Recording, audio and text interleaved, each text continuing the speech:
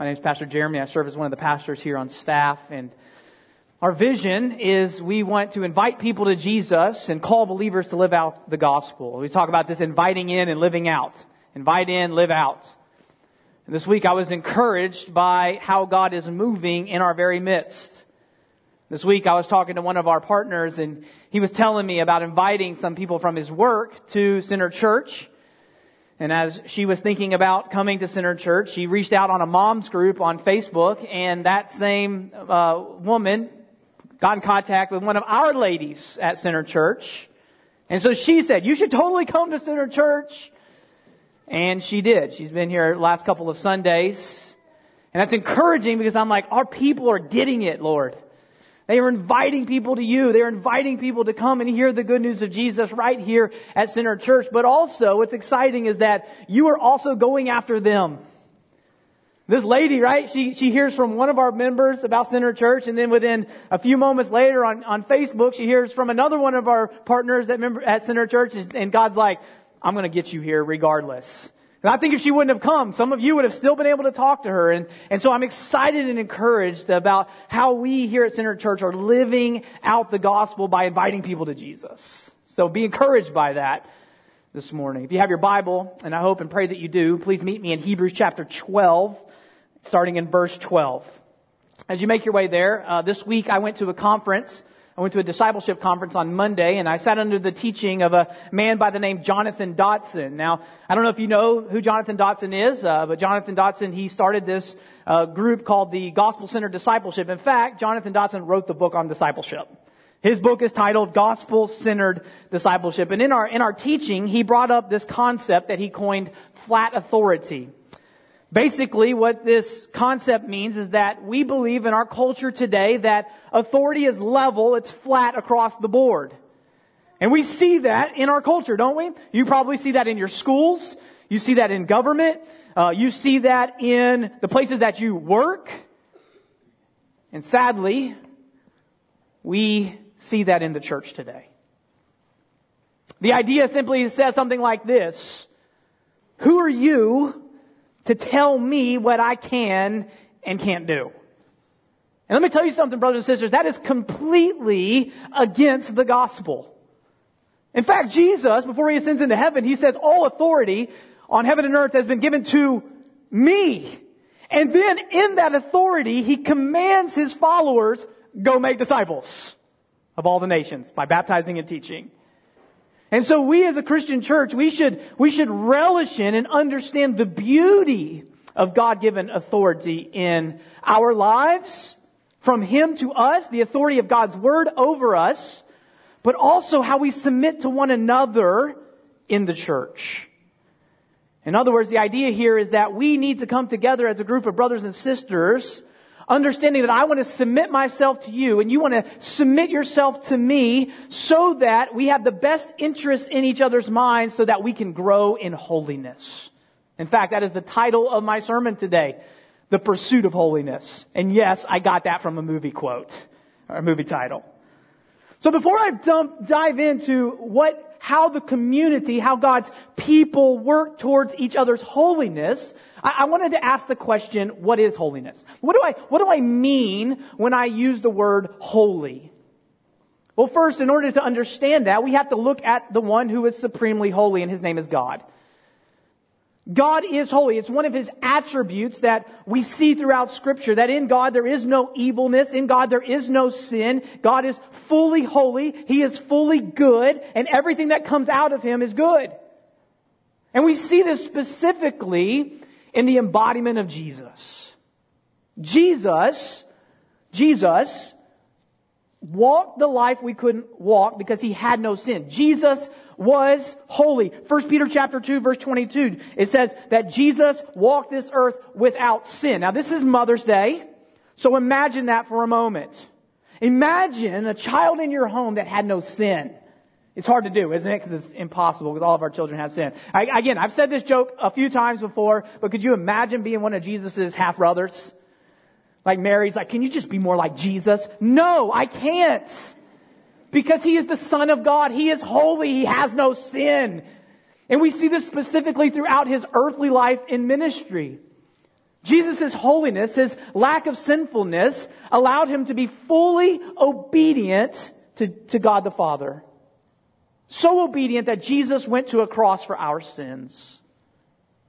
We see complete surrender in the holiness of Jesus, and that He surrendered His life to God the Father. And God the Father, He's even prayed in the garden, if you can make this cup pass, but not my will be done, your will be done. And where did God's will lead Jesus? To the cross. But the story doesn't end there. Because not only did He go to the tomb, Jesus also ascended from that tomb to prove to us that He has defeated our sin and our death. So the reality is, when we look at holiness, and we want to understand what holiness is, we look at Christ, who was without sin, who was completely obedient to His Father, and who was fully surrendered to the will of His Father. Now here's the problem, though. The problem is that when we see the holiness of Jesus, we begin to look at our lives, I pray, and examine ourselves and go, we actually fall short. We are not as holy as we think we are. We are not as good as we believe or sing about, Luke Bryan. Not this Luke Bryan, but Luke Bryan, this country singer. Talking to you today, Luke. I'm just kidding. We understand that when we look at Jesus, we realize we fall incredibly short. We are extremely disobedient. We rebel and do what we want. We are surrendered more to ourselves than we are to Jesus. In fact, when we begin to think about the holiness of God and we see the lack of our holiness, we ask the question, how can we become holy in light of the hole in our holiness? The good news is that Jesus has also provided an answer to that question. Hebrews 12:2 says, looking to Jesus, the founder and perfecter of our faith, who for the joy that was set before Him endured the cross, despising the shame, and is seated at the right hand of the throne of God. So what can be done about the hole in our holiness? Jesus did it. And this is how He did it. Jesus took our place. Jesus came and lived the perfect life that you and I were supposed to live, but can't because of our sin. Moms, did you have to teach your children how to lie? Did you have to teach your children how to dishonor you? They figured it out all by themselves. And let me tell you, they got pretty good at it, didn't they? But Jesus came to live that life that we couldn't live because of our sinfulness. But He also came to die a death that we deserved. Jesus took our sin on the cross. He took our place. God poured out His wrath on the sinless Son for the sins of the world, you and me. And He rose again on the third day to prove that He had defeated our sin and our death. And here's what God wants to do this morning. God wants to adopt you into His family. And the way that He does this is you have to believe. You turn from your sin. You put your trust and faith in Jesus, the one who did the work for you. And let me tell you something. No matter what you came in here with, no matter the brokenness that you walked in here with, Jesus can forgive it, mend it, heal it, and help you be changed and transformed by His power. It's the beauty of the gospel. One of the ways to think about this is this. When God looks at you, He sees the sinfulness in you. That's why He has rightly, in His holiness and justice, separated Himself from you. But by His love and grace, He sent Jesus to bridge the gap between us and Him. And so when we put our faith in Jesus, God takes the holiness of Jesus and He puts it on you. So when God looks at you, He no longer sees your sin. He sees you being covered by His Son, Jesus Christ. And He brings you into a relationship with Him. But here's where the problem is. The problem is that we don't understand as Christians, I think, that not only has God given us His holiness, but now as we've received the holiness in Jesus, now He calls us to a life of holiness. He calls us to become like His Son. And so what He is going to do, and what we're going to see the author show us in verses 12 through 17, is that God wants to make you holy as He is holy. And one of the ways He's going to do this is through the church. Look what I mean. Read with me along in verse 12 through 17. Therefore lift your drooping hands and strengthen your weak knees. and make straight paths for your feet, so that what is lame may not be put out of joint, but rather be healed. Strive for peace with everyone and for the holiness without which no one will see the Lord. See to it that no one fails to obtain the grace of God, that no root of bitterness springs up and causes trouble, and by it many become defiled. That no one is sexually immoral and holy like Esau, who sold his birthright for a single meal. For you know that afterward, when he desired to inherit the blessing, he was rejected, for he found no chance to repent, though he sought it with tears. I'm going to show you here in just a moment how we as a church encourage and exhort one another to become more conformed into the image of Jesus. But I also want you to be reminded of what we learned about last week, that God disciplines those He loves. So I want to ask us how we should wrestle with this idea of discipline and holiness. What does God's discipline have to do with the Christian life? So as we experience pain and suffering, and like the people in this text, persecution, what is God doing to the people, to His people who He has called out by His grace and mercy through Jesus? So how is God using our pain? How is God using our suffering? How is God using even persecution to make us more like Himself? Here's what you have to understand though. I don't believe that the text is teaching that God is punishing us for our sinfulness again. Because if that was the case, if God was going to punish you and I for our sin again, like I'm going to discipline you, then that actually I think detracts from and takes away from the beauty of the gospel. Because on the cross, your sin and my sin was paid in full. We just sang about it. The punishment of God was fully taken in by Jesus for our sinfulness. So I don't believe this is punishment. Discipline is not a form of punishment, but instead of it being punitive, I believe that discipline is redemptive. Let me help you understand what I mean by that. God might use pain in your life, suffering, persecution, as a means of discipline for this purpose. Look back, if you have your Bible, in verse 10. He says this, but He disciplines us, that He there is God, the Father, disciplines us for our good, that we may share His what? If you read it. Interactive church. Holiness. Thank you for that person that said it. This is the key. The discipline of God is not punitive, but rather redemptive. He disciplines us to conform us into the image of His Son, who is, I've already explained to you, the epitome of holiness.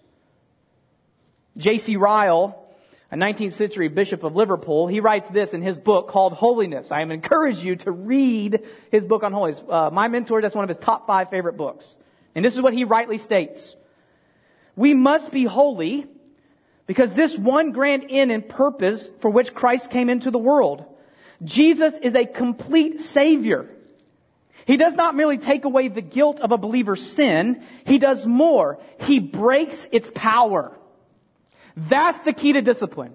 When God is disciplining us as His children, what He is ultimately doing is conforming us into the image of Jesus by breaking the power of sin in our lives. And when you begin to live the holy life that God has created and called you for, you find freedom. You see, most people, when they look at God's laws, they think it's like this whole fence that keeps you fenced in. Like God just doesn't want me to do what I want to do. That's exactly right. Because He finds out if you do things His way, you have more freedom in life than when you do things the sinful way. And God wants to make you like Jesus. He wants you to grow into the holiness that Jesus has already given to you by His grace. And so God is in the business of breaking the power of sin in our lives through His Word, through the beauty of the gospel, through the power of the Spirit, and through His people, through His church. Kevin DeYoung, in his book, The Hole in Our Holiness, said this. He said, God saved you so that you might be holy.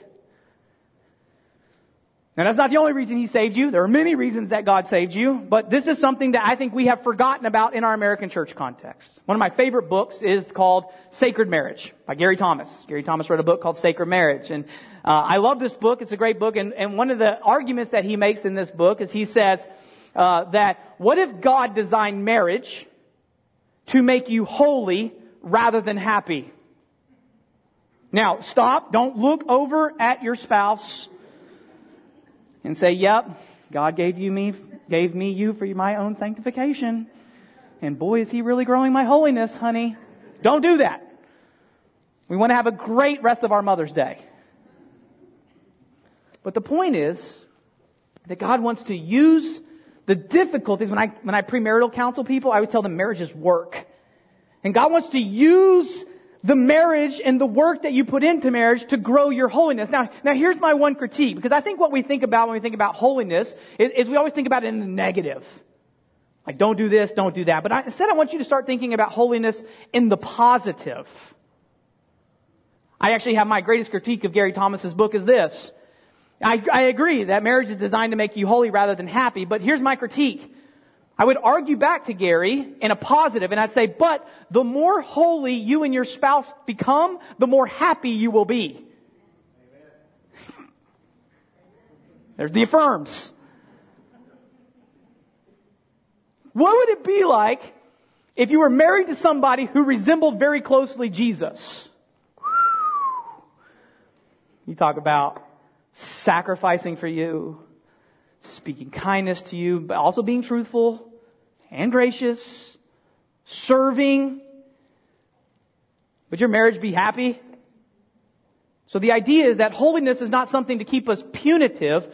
Holiness is designed to make something out of us in a redemptive fashion. It's designed to recreate us into the image of Jesus Christ based off of our faith. God wants to grow your holiness today. So, how does He do this? Through this idea of discipline. But then we see how the church comes alongside us to grow us in holiness. So I'm going to call it the therefore of holiness. If you're taking notes, I'm going to show you the therefore of holiness. So verse 12 begins with this word therefore. So if you find yourself today going through pain, suffering, or even persecution like the people in this text, the good news is that if you're thinking about walking away from the faith, you're not the only one that has ever thought that way before. The whole point of Hebrews is that these people are thinking about leaving Jesus because it's getting really, really hard. Instead of thinking about these situations that they're going through as circumstances and ways in which God is using them to make you more like Christ. But here's what I want to say to you today. If you're not a believer, sometimes God will use pain. Sometimes God might use suffering as a means to draw you to Himself. As a means to show you that you are broken and you are in need. You have a hole in your holiness that only Jesus can fill. So, these people, they are being persecuted for their faith. Life is difficult. They're having their things taken away. They're being thrown in prison. They're being slandered publicly in their community. And they are thinking about quitting the race. But God is disciplining them in this moment to say, don't quit. Persevere. Verse 11, peaceful fruit of righteousness to those who have been trained by it. That He is trying to bring fruit into your life, even in the midst of the difficult circumstances that you're walking in, even right now. He wants to make you more like Jesus. So, He is disciplining them to help them run the race with endurance before them. Hebrews 12:1. So, therefore, how do we understand this? So, since God loves us enough to discipline us towards His holiness, therefore, He says, here's the beauty of what I'm going to do for you. Here's the beauty of the therefore of your holiness. In verses 12 through 13, we see this. God disciplines you out of His love. Therefore, lift your drooping hands and strengthen your weak knees. In other words, run the race. I'm going to give you, encourage you, and empower you to continue to run even in the difficulties of your life. Number 2, therefore, that God's going to disciplinely loving you towards holiness. Therefore, so you will strive for peace with everyone. Found in verse 14. Therefore, He is going to give you a pure heart so that you will see God. The end of verse 14. Therefore, He will help you flee from bitterness. Therefore, He's going to help you flee from your sinful appetites. Therefore, He's going to help you flee from the temptation to turn from Jesus and embrace the things of the world. I see that all in this text. The reality is that for many of us, we are like the people in this text. When life gets hard, we want to run away from Jesus. We think to ourselves, is my Christian faith really worth it? And God wants to tell you this morning, yes, it is, because Jesus will change your life. Persevere. Fight. Run your race till the end. When I was a student pastor, I tested my students one Sunday morning.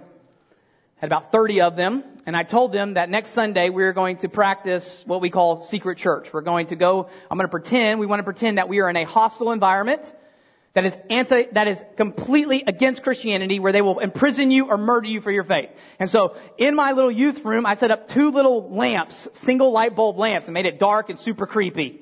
And these kids were freaking out when they came in. I turned off the AC. I moved out all the comforts of chairs. I made them sit on the hard ground. And I walked in and I said, guys, we have a special privilege today. I was able to procure from one of our brothers down the road a clipping of a book in the Bible, Ephesians. I had taken Ephesians and I had taken a paper of it and I had folded it up, and I was like, look, we got it right here. Let's study and meditate on this text this morning. About 10 minutes in, the door's closed, they hear. I was like, shh. And their eyes got like this. In walks my friend Ashley. So Ashley, he was a bachelor at the time, super cool guy, but he loved to play airsoft. And so he had all of his airsoft garb on with an airsoft rifle, and he comes running in. He's like, Jeremy Bell, you were being imprisoned for preaching the gospel. He grabs me by the shoulders and rips me out of the room, and he says, y'all better stop it or I'm coming after you next, and slams the door. You know what I did? I left them in there for like 20 minutes. See what they would do. See what they would do. Did somebody just say they probably need counseling? Yeah, probably.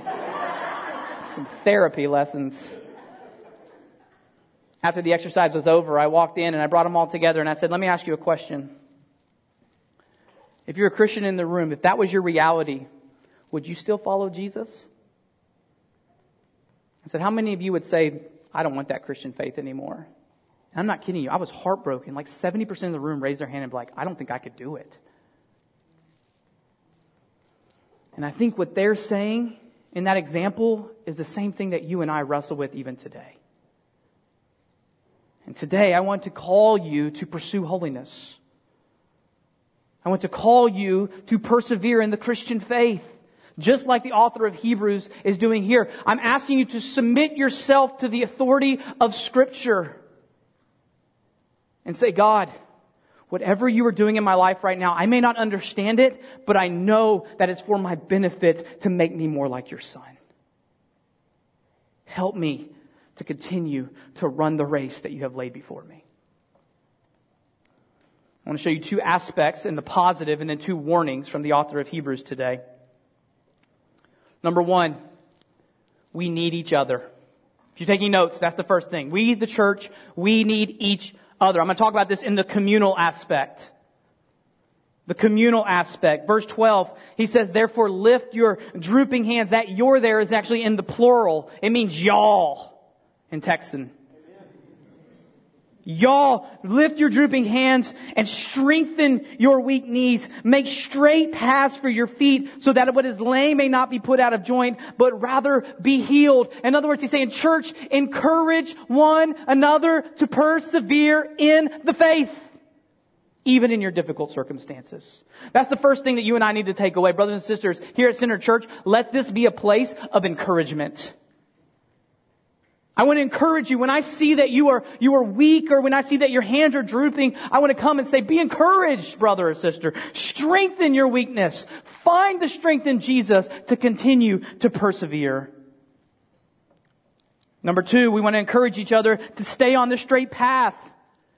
Encourage each other to continue to live out the Christian life. I want to encourage you, keep fighting that good fight of faith. Keep living for Jesus in a hostile world. Keep living for Jesus even when you're battling those internal temptations and sins. You keep fighting the fight and you stay on that path, brother and sister. But I also want to see us restore one another in encouragement. We're really bad at restoration in our American church culture, by the way. We don't do very good at mending and restoring together. But look what he says next. So what is lame may not be put out of joint, but rather be healed. This is an orthopedic analogy. And I love orthopedics.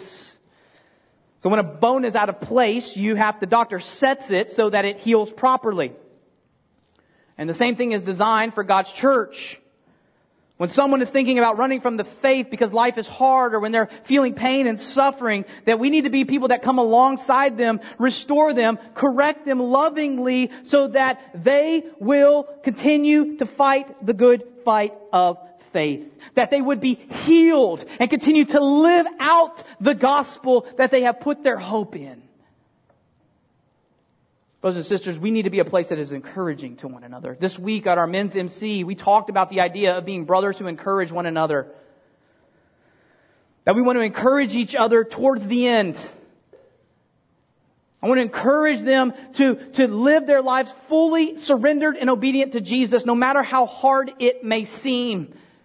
Because the idea here, brothers and sisters, is that we have your best interest, and I pray that you have my best interest in mind. And this is the best interest that we have in mind for each other. The encouragement. This is the reason that we help each other lift our drooping hands, strengthen our weak knees, make straight the paths of our feet, put things back together that have been broken and heal them. We do this because in the end, I want to be joyfully standing beside you when you get to heaven with me before Jesus. And I want to joyfully celebrate with you when Jesus turns to you and says, well done, my good and faithful servant. You didn't just run the race well at the beginning. You ran that race well till the end.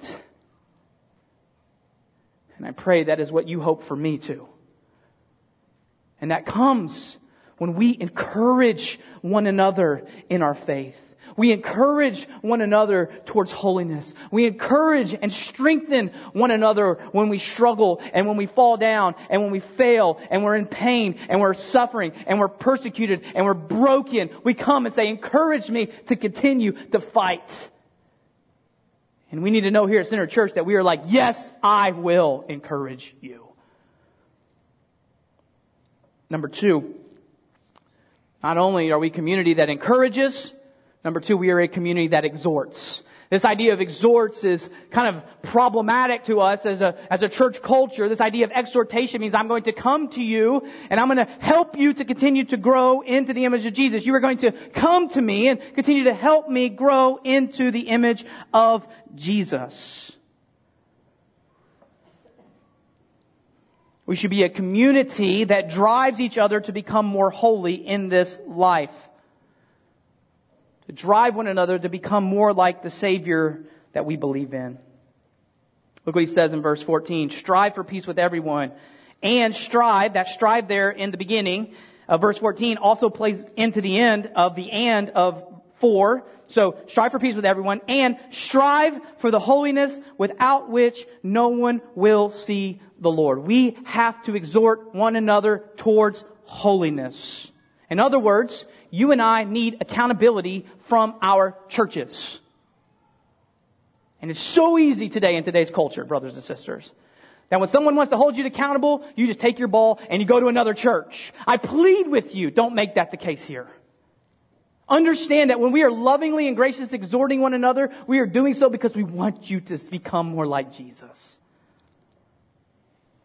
I love what he says here. He says, for the holiness without which no one will see the Lord. It reminds me of what Jesus talks about in the Beatitudes. In Matthew chapter 5 verse 8, Jesus tells in the Beatitudes, he says, blessed are those who are pure in heart, for they will see God. Oh, I long for that day, don't you? I long for that day when I can see the Lord face to face, when I can be like Moses and talk to God like I talk to a friend. I long for that day to see God. And so Jesus says, the Beatitude, blessed are the pure in heart, because you will. You can give up everything in this world, and guess what? You will see God. And it's going to bring you more joy than anything that you could ever experience on this earth. But see, here's what sin wants to do. Here's how sin wants to take away your holiness. That power of sin wants to break your holiness, is that it makes you believe in something other than God Himself. It makes you believe that something other than God can provide you the full satisfaction that you want in this life. Sin takes things that are good and turns them into things that could be your God. And I'm talking little g, idol God. But how many of us together encourage one another and exhort one another to maintain a life of holiness? Don't give in to your sin. Don't give in to your temptation. I love the way Kevin DeYoung talks about this in his book, The Hole in Our Holiness. He tells about this story about how he wants to be a pure heart so that he can see God, knowing that there's pressures all around him that want him to take his eyes off of Jesus. He talks about this story in his life where he was in a neighborhood. In order to get out of the neighborhood, he had to drive by a certain couple of houses to get to work. And every summer, there would be a young lady out there in an immodest bathing suit cleaning her car. And so what Kevin DeYoung would do, he would say, I'm pursuing holiness, Lord. And he would drive down the road looking straight ahead like a horse with those blinders on. You know what I'm talking about? To prevent him from looking at somewhere and getting spooked. And he would drive straight ahead, and all he would quote out loud is Matthew 5:8. Blessed are the pure in spirit. Blessed are the pure in heart, for they will see God. Blessed are the pure in heart, for they will see God. Blessed are the pure in heart, for they will see God. And all he thought about was, I am living a life of holiness because my end goal is to see you, God, not get a 3-second lustful look and take my eye off of you.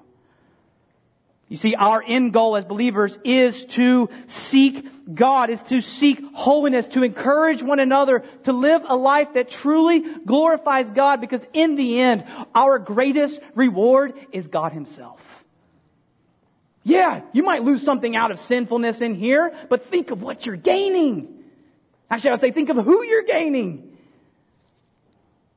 See, we need to be a fellowship that exhorts one another to pursue holiness. That exhorts one another, don't go down those temptations. Don't go down those roads. Don't give in to those sinful desires, because I want you to see God in the end. So here's my encouragement to some of you this week. Some of you this week, you need to find your own accountability partner. Someone you trust and have a strong relationship with, and go to them and say, I want you to be my accountability buddy. I want to submit myself to your authority, and I want you to help me be pure in heart because I want to see God in the end. So, communally, we encourage. Communally, we exhort. 2 warnings and we're done. 2 warnings. Number 1, don't turn from God's grace. Don't turn from God's grace. Look what happens here in verse 15. See to it that no one fails to obtain the grace of God, that no root of bitterness springs up and causes trouble, and by it many become defiled. The idea here is that when you're under discipline, when God's trying to purge the sinfulness within you, break the power of sin over you, and make you holy, the idea is that some of us want to go, that hurts too bad, let's go away. That hurts too bad, let's remove ourselves from God's grace. Let's recant our faith because it's easier just to live the way that I want to live instead of having to deal with the way that God wants me to deal, which means that I have to pick up my cross every day and follow Jesus. It's easier not to pick up my cross. So you have 2 responses to this scenario, this root of bitterness, this idea that in this bitterness, it springs up, it causes trouble, and it brings defilement to not only the church, but also to your life. So you have 2 responses. You either embrace it, you embrace the discipline when it comes. You embrace God's loving grace when it comes to help you through your pain and your suffering and your persecution and your temptations. You embrace it and submit your life to Him, or you reject it. And you say, I don't want any of that. I'd rather go live the way of the world. I'd rather go do my own thing because it's easier than following you, Jesus. Let me tell you something. I've read the Bible through many times, and I have never seen the verse that says following Jesus makes your life easy. In fact, I was praying the other day, walking around, And I was like, God, you know how hard it is to be one of your followers? I'm sure He's like, yeah. But do you know how hard it was for my son to take that cross for you? If He was willing to take that cost for you, and I was willing to make that sacrifice to purchase you, then this is easy. What you're dealing with. Follow me. But number 2, don't give in to your sinful appetites. So don't run from God's grace, but number 2, don't give in to your sinful appetites. Look what He says in verse 16. That no one is sexually immoral or unholy like Esau, who sold his birthright for a single meal. For you know that afterward, when he desired to inherit the blessing, he was rejected, for he found no chance to repent, though he sought it with tears. Here's the idea. Did y'all hear those kids? I love them. Everybody ever seen The Breakfast Club? I love The Breakfast Club. If you haven't seen it, I don't know if it's worthy of watch or not. It's an old show, but I love it. But there's this scene with Bender. So Bender is like the bad boy of the school. And Bender's in the library, and the principal's like, don't mess with the bull. You remember that? Don't mess with the bull, right? And so Bender, he's sitting there, and he already is being disciplined. And so he's mad, he's angry that he's being disciplined, rightly so, for whatever he did wrong. And so the principal is like, he's like, you know what? You deserve to be here. And Bender looks at him and he says, eat my shorts. Flat authority. We don't do that here at Center Church, all right? That's bad. Says, eat my shorts. And he's like, okay, you just bought yourself one more. Do you want another one? He's like, yes. He's like, fine, you got another one. I'm going to have you for your natural born life. Do you want another one? He's like, are you done? He's like, not even close, bud. He's like, there's another one right there. And the girl who's in the detention with him looks at him and it's like, stop it already. Stop it. He's like, do you want some more? Yes, you got another one. What are we up to? 8 now? And the other guy's like, I think it's 7, sir. He's like, you be quiet. You see, I think this is exactly what God is preventing us from being. He says, don't be Bender. When God is disciplining you towards holiness, don't be a Bender. Don't be somebody who's like, well, God's already disciplining me, so I might as well give in to all my internal lusts. I might as well give in to my sexual appetites. I might as well give in because I deserve it. You already disciplined me, God. What's a little bit more? It's a root of that bitterness that he talked about in the verse prior to that. Or he's like, or he's sitting here going, well, God, if you're gonna punish me, then I'll just do whatever I want then. Don't be Bender. The idea here is don't go down that way. When God is disciplining you, don't let the root of bitterness spring up that you go, well, I'm just going to give in to all of my appetites then. I'm going to give in to all my sinful desires because number 1, it's hard. Number 2, I think I deserve it. Or number 3, if you're already going to discipline me, well, just stack it on, buddy. That is not what God wants for you. God wants you to embrace Him. Lean into Him even during those times of pursuing holiness. Lastly, he says, don't go after the world either. When life gets hard, as a Christian, don't go after the world. This is what Esau did. Esau sold his birthright for a single meal. Esau comes in, he's starving. Jacob's sitting there with a pot of stew and he says, hey, I'll give you my birthright. I'll give you my inheritance. What's coming to me from our father if you would just give me this one pot of stew. And so Jacob's like, deal. Here's a pot of stew. Give me your inheritance. The idea here that Esau is being a model or an example for us is that when we're under discipline, when God is making us holy, that we don't run from Him and go, well, I'm just going to go cling to the things of the world then. I'm going to turn against the inheritance that God has given me as His child, and I'm just going to run and I'm going to embrace everything that's in the world because it seems to be better than being God's child. The answer is no. The author of Hebrew warns us under his authority, don't give in to those internal appetites. Don't give in to those external appeals of worldliness around you. Instead, he is encouraging you and me, pursue holiness, encourage, exhort, finish the race, embrace God even in discipline because He's trying to make you like Jesus. And the more that you become like Jesus, the more freer and your life will become. Pursue Jesus in the midst of your discipline. He loves you enough to make you more like Jesus. So listen, if you're here today and you're hurting and you're in pain and you're suffering and you feel like you're being disciplined by God, I want you to know that we strive here at Center Church by our value to cultivate biblical community to be a place of peace and holiness. That Center Church wants to be a place of community where you can come. We want to come alongside you and help you when you're down. Encourages you to run the race that has been laid before you. And understand that we have your best interest in mind. We want you to hear, well done, good and faithful servant. Perhaps this morning, this is the first time that you've ever heard the gospel message. You realize, as I've been talking, that you have a hole in your own holiness. That God in His grace has confronted you with His holiness in Jesus, that we see embodied in Christ. And you're like, I'm failing. I've fallen short. What must I do? The answer this morning is I want you today to turn from your sinfulness. Turn from those things that brought that hole into your heart and lean in and trust Jesus. He'll fill the hole, He will forgive you, and He will change your life. You can begin today to live in that freedom. And if that's you this morning, then after this service, before you go do your things for Mother's Day, I want you to come talk to me and say, Jeremy, I want to get on your schedule because I want to find out how I can follow this Jesus more faithfully. But lastly, church, here's my application to you. Will you commit to being a church that encourages and exhorts one another? That you would encourage others and you would receive the encouraging from others.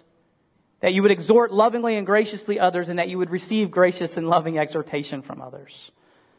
Can we be a church here at Center Church Brenham that encourages and exhorts in such a way that we want to see every single partner run their race and finish it well? Will you commit to that today, Center Church partners? If you are saying yes to that, let's show that visibly. I know this is going to get kind of awkward for some of our partners. Show it visibly. If you are willing to say today, I want to encourage and exhort, and I want to be encouraged and exhorted so that I will finish the race that God has set before me, stand up. Stand up right now. Yes! Let's pray. Father, our hearts are open. We want to be a place that is encouraging, that exhorts. We want to be a place where holiness is on our lips and in our minds and in our hearts, being conformed in our souls. Lord, we want to be a community that sees everyone finish the race that you have set before them. That we would joyfully stand next to each other in heaven and hear, well done, good and faithful servant. And we'll turn and we'll say, thank you. Thank you for encouraging me in those difficult times. Thank you for encouraging me in that time of discipline. Thank you for exhorting me when I was running from the Lord.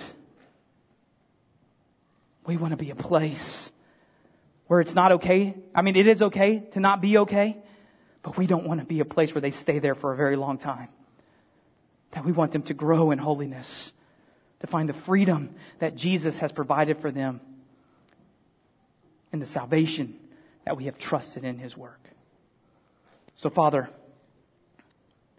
make us a people after your own heart, a community that wants to see everybody finish well, I pray in Jesus' name. And all God's people said, amen. Let's all stand together. If you're still sitting, let's stand and let's sing our last song.